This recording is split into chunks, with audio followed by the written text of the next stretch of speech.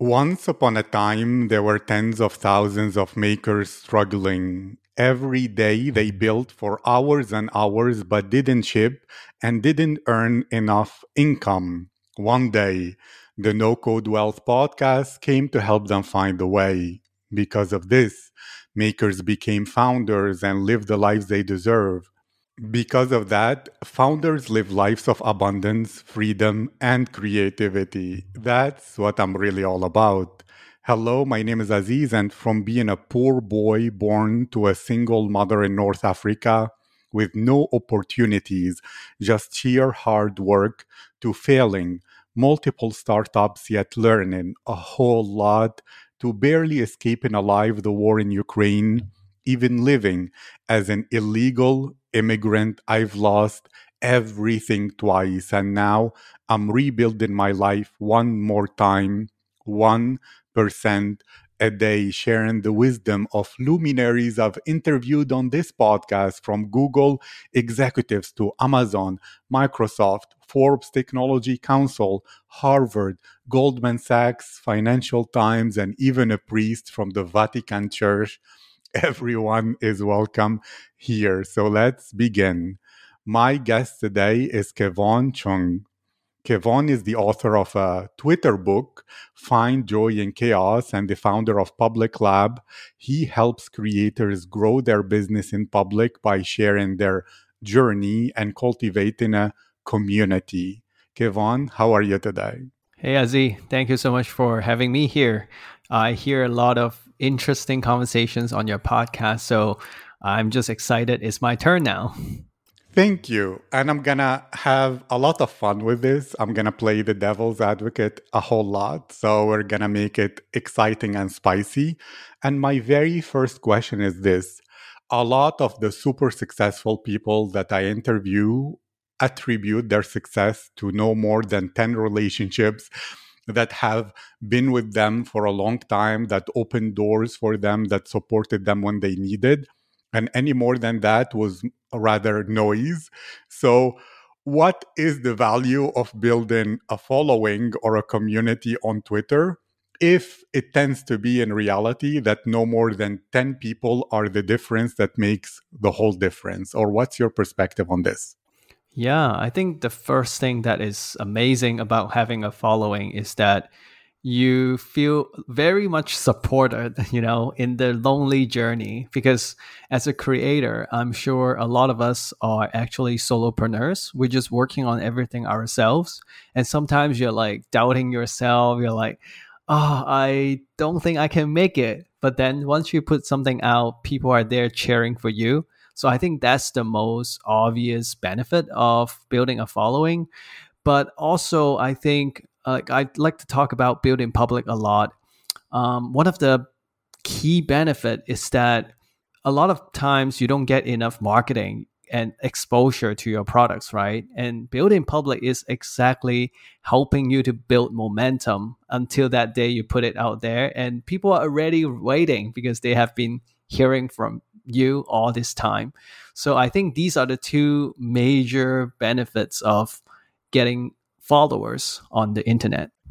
Thank you. I love that. So it's support during the hard times in the journey where you're doubting yourself, you're doubting everything you do, as well as beginning and getting your brand out there so that when your product is ready to be published and shipped, you won't be needing then to do the whole thing. You will have a relationship with people who like you, know you, and trust you, and therefore easier to buy. Correct?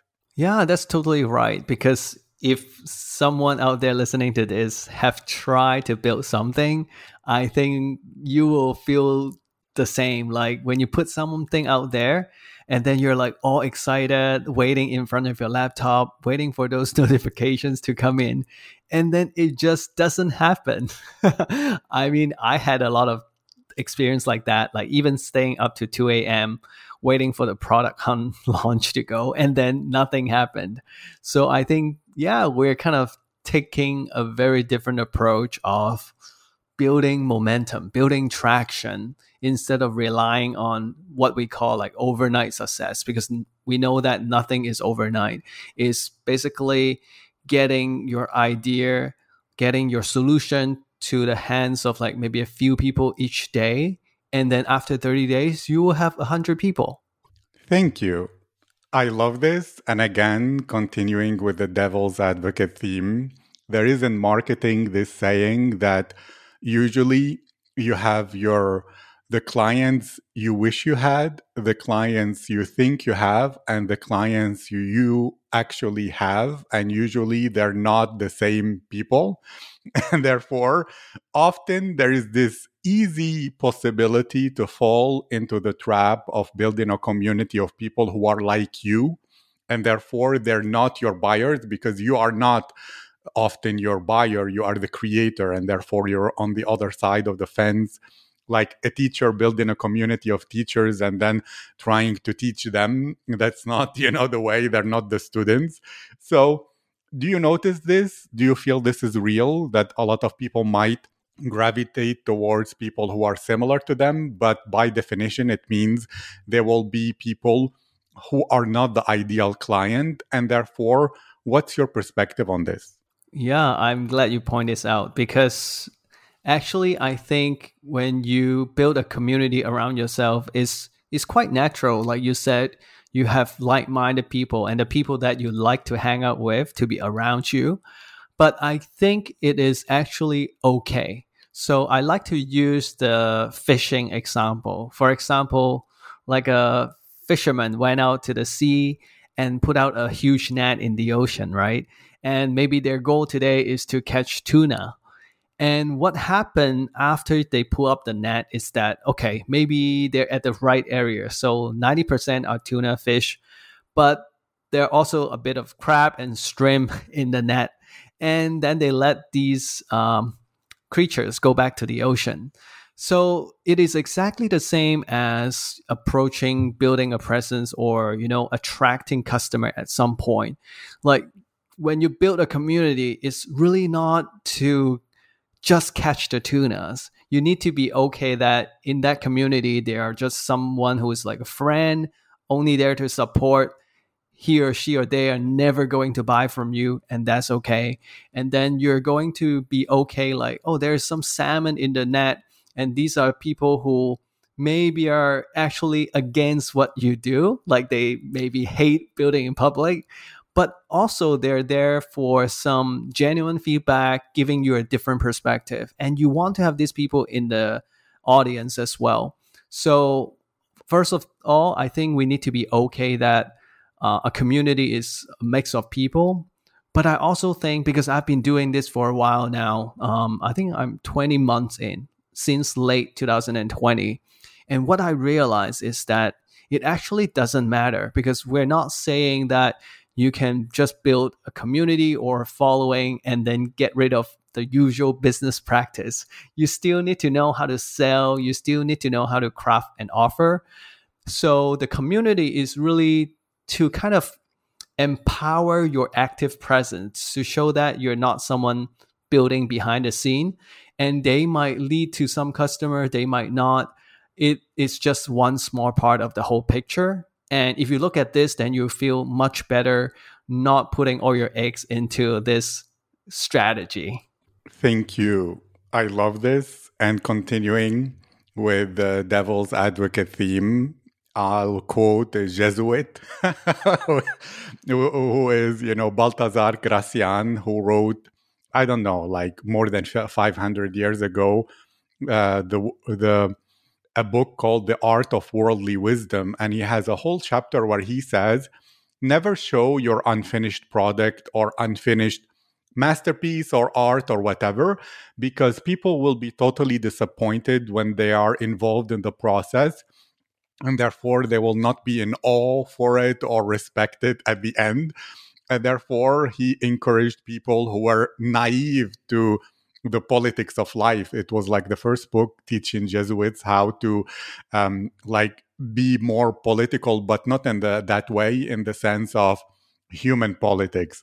And therefore, he stressed again and again and again that the part where you're creating something is not impressive. It's absolutely mundane and quite boring.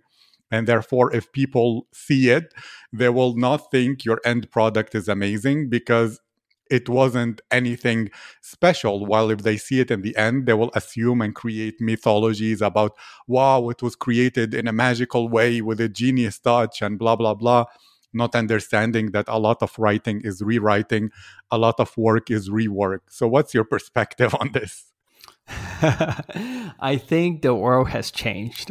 If you ask me this question, maybe like, I don't know, like 20 years ago, maybe it is still valid because we live in a world where information is limited, right? But ever since the internet has come along and we cannot live without it, I think the world has changed. Like, I'm not a political person, but I was just on the TV and I saw that there's like a new mayor in Bangkok, Thailand, and people love him because he's very involved in the community, listening to people, caring about what they say, and then taking action. So that was a great reminder to me, and in a way that people have changed and they want to see more about what are you thinking, what are you planning to do about this, are you here to listen to us, and then build something that can solve the problems. I don't think we are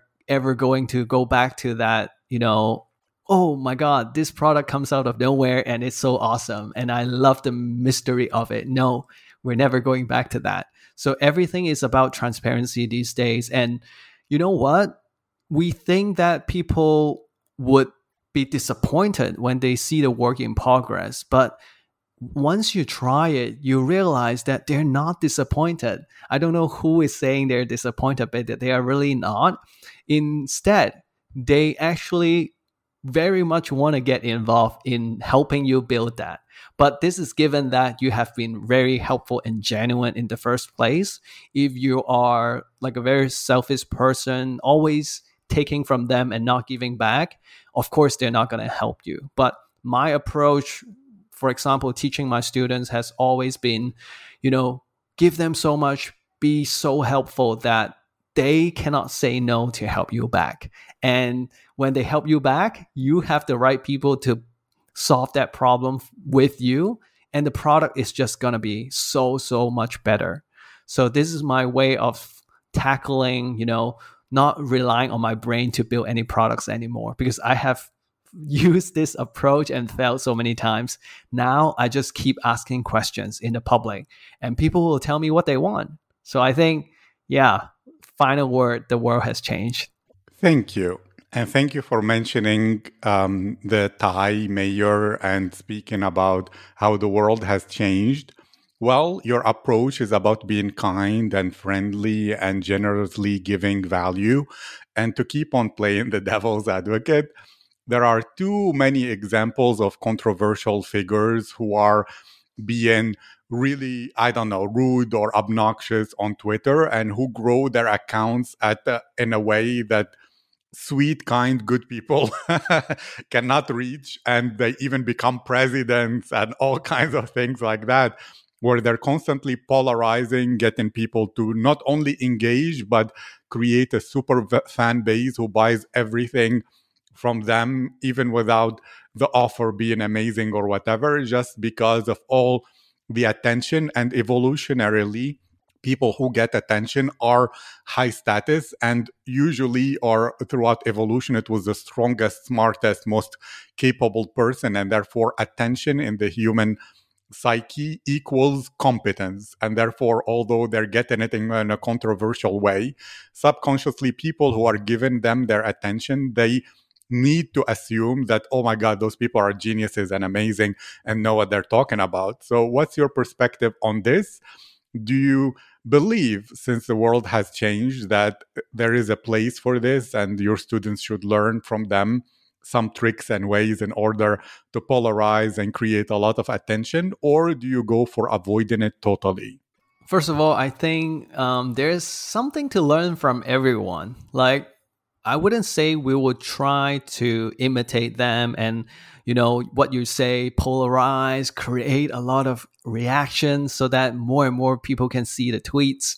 I wouldn't go that far, but maybe they're really good at copywriting. Maybe they're really good at writing that opening line in the tweet to get you to read the rest. I think these are the things that are worth learning from. But overall, I think I don't really worry too much about what other people are doing on Twitter. The reason I say this is I like to use attending a school as an example of getting on Twitter. Like, Twitter is so big with so many people.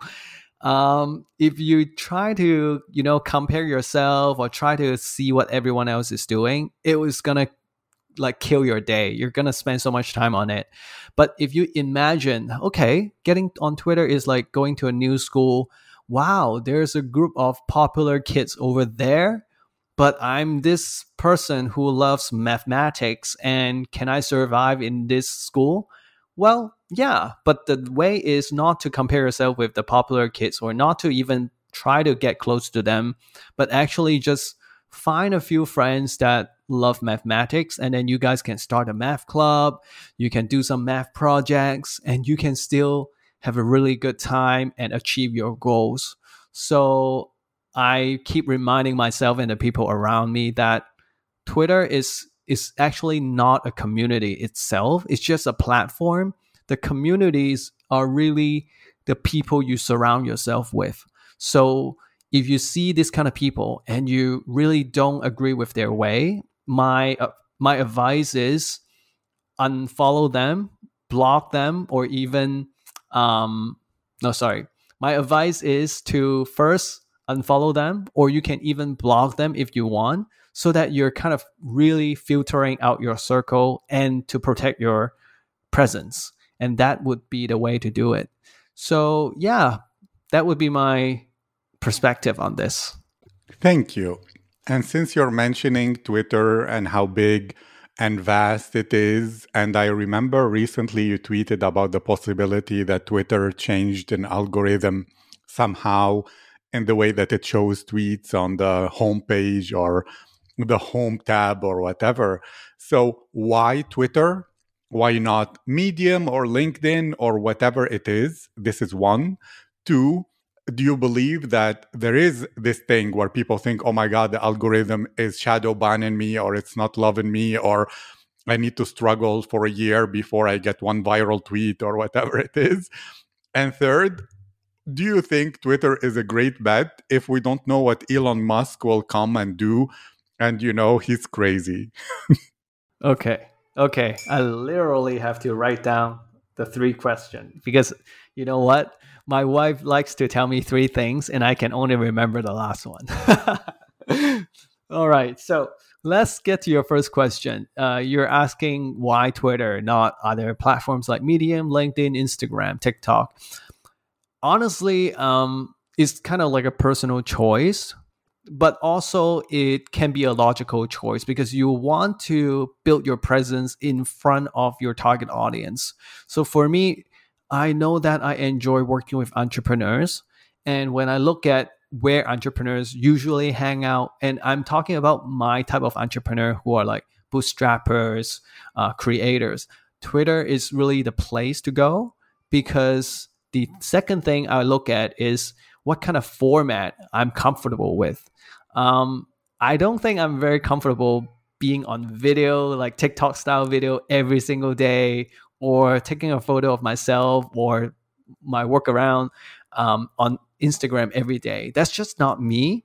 I try to understand what kind of approach I want, and it is text-based, something quite easy, and there's a lot of conversations. So if you look at LinkedIn and Twitter, LinkedIn is somewhere you post a long post and probably that's the only one for the day. And then people comment and then you comment back.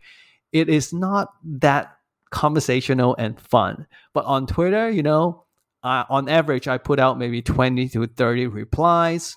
Some of them are just emojis. Some of them are just me teasing my friends. Some of them are me adding values to people live.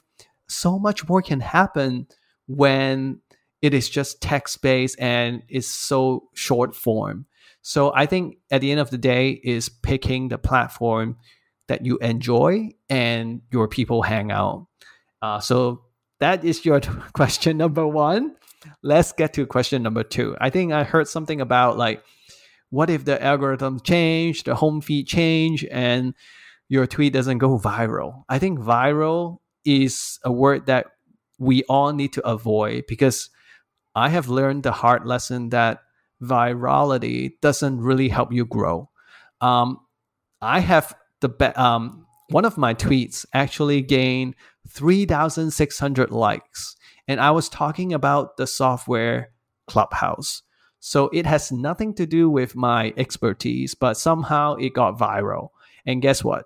It brought me maybe like 15 followers, and they're not even the people that I want to attract. So this tells you that going viral is actually quite meaningless. You might as well gain the right people, like 3 people a day, and you still do much better.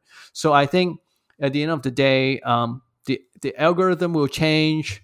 Everything of the platform will keep evolving. But guess what? It changes for everyone. It's not trying to discriminate you or something. So I think it's still a fair game. We might have to change our approach here and there. That's what I share with my audience. Like I actually teach them how to battle this new change of the home feed. But let's all keep learning and adjust ourselves. And the world is moving so fast. We don't expect to be still anymore, right? Okay, so now let's get to your last question, Elon Musk. Honestly speaking, I'm not giving too much thought into Elon Musk because I'm the kind of person that I don't spend my time thinking about things that I have no control over. So whatever Elon wants to do, whatever the Twitter team wants to do, I don't really care. But of course, I try to de-risk for myself. For example, if you don't know, Twitter is very much just a discovery platform for people to find you because of the algorithm, right? You might get seen by random people, but you need to get them into an email list so that you can build relationships and you know that your content is getting into their hands. So if you start doing that early and you're like slowly getting the right people into your email list, then you don't need to be afraid Twitter might go away one day. I'm certainly not afraid. Let's diversify our risk a little bit more. Thank you. And now I'll keep it at 2 questions that I noted down. So we're going from 3 to 2 to 1 in a way that is cool. First, look, you have more than 10,000 followers. A lot of the big accounts, they say actually, before you reach the magical number of 10,000 followers, Twitter is hard, boring, not bringing back so much value to you. So to people who have less than 1,000 accounts and they're trying to get it to 1,000 or whatever work involved, first, what is your approach to Twitter that is bringing joy rather than chaos in a way, of course, that will encourage people to get your book, to learn more about it? And secondly, some experts will say, don't make more than 1 or maybe maximum 2 threads per week because some of the big accounts notice that if they make a thread every day, they lose engagement totally and therefore not many people see their accounts. While other people like Grant Cardone or, I don't know, I'm sure Goggins, David Goggins will say post 10 times per day, don't go for maximum volume because, or even Gary Vaynerchuk, who's like post 100 kinds of pieces of content on all platforms every day. Do you believe in this quantity, at least to reach big results? Do you believe in quality, where 1 really good thread per week for a while? And when will people see actual results that will show them that they're on the right path? Is it at 1,000? Is it at 5,000? Is it correct that unless you have 10,000, you don't see the real potential of Twitter? Let me know. Okay, we're getting to some really heated debate here, which I like. Let's talk about how do I find joy in the Twitter chaos?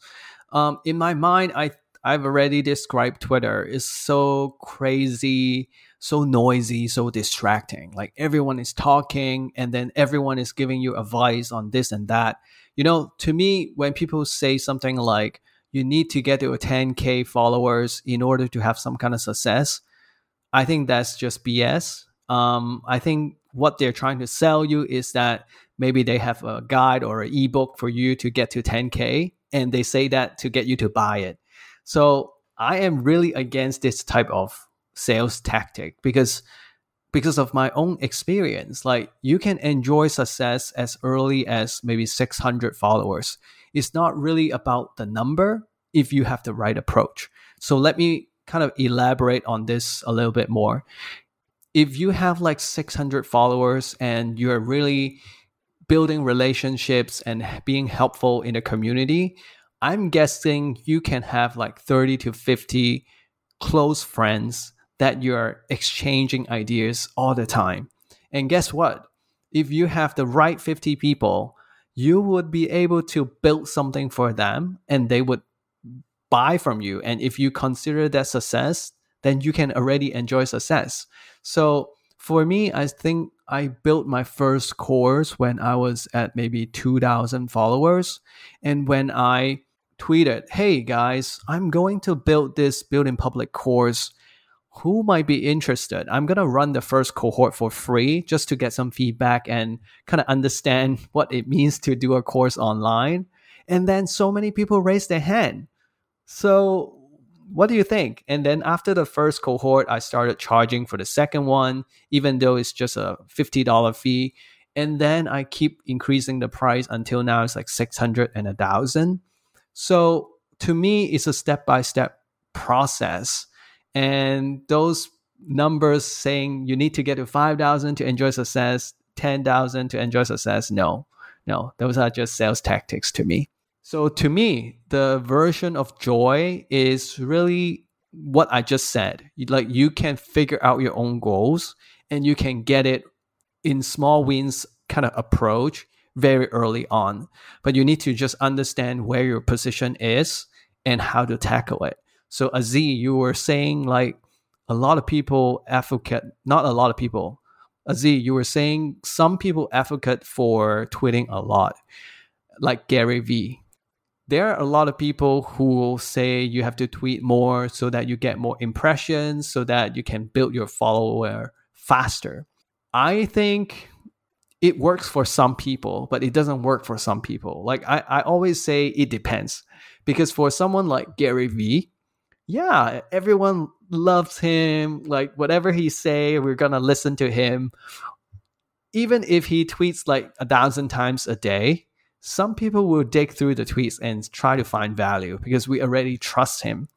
But I work with so many new entrepreneurs, new creators. Imagine someone new with like 123 followers and they tweet a lot. Imagine that. How would you feel? You're feeling like, why is this person tweeting so much? I don't know this guy. I just want to, get to know the value, but like it's all scattered. He's retweeting, he's talking about his daily life and all this, that is diluted. The presence is diluted, and then you lose out on that follower. So I think for new people, this type of advice doesn't work well. In my mind, you just need to tweet like 2 or 3 times a day maximum, and each tweet provides a value to your follower, and then you're good. If you have more ideas, I would rather you save it up so that maybe one day you're like, oh my God, I don't know what to say today. And then you grab that idea from your whatever note-taking app and then put it on Twitter. That is a much better way to kind of extend your presence and not just, overwhelm yourself so much. That is my version of joy. Like, you enjoy early success and you take control of your social media presence. Yeah, I think I answered your question, right? You did. Thank you so much. This was a highly value-packed episode where you answered many questions that people will have doubts about. I thank you so much, Kevin. And can you share about, if people want to get your book or participate in one of your courses, what are they? What can they expect inside? and which links should they go to, or social media, or maybe even your Twitter. And I'll make sure to write your Twitter and a link to the websites in the episode description. Yeah, definitely. So for the book, I mean, it's definitely for someone who is very keen on the fundamentals. Like you understand once you get these fundamentals of Twitter, you can just run with it. You don't need to add new things. You can just keep on repeating them and your Twitter presence will grow. It's really for people who care about this. And for my course, it's really for people who want to get a deep dive into building public because it's called Building Public Mastery and have a community approach to challenge yourself to be more in public. So it's a very, group kind of learning experience. And you talked about links. I think most of you can find me on Twitter. I'm like really active there. Try not to spend so much time there, but I'm active there. So my username is Meet Kevon, MEETKEVON. And then, the website I run is publiclab.co. And pretty much if you go to these two links, you'll find everything I do and maybe something that you find useful. But if you are just new to my work, you have tons of free resources you can dig around. And I'm pretty open and conversational. So if you reach out to me, ask me a question, I'll try to get back to you ASAP as well. That's kind of my standard to myself. Yeah, so that's how you find me. Thank you, Kevon. This was my privilege, my honor. Such a fantastic episode. And I wish you to keep going. You're helping your community and a lot of good people. Thank you again. Thank you, Aziz. Thank you so much for having me here. It was really fun.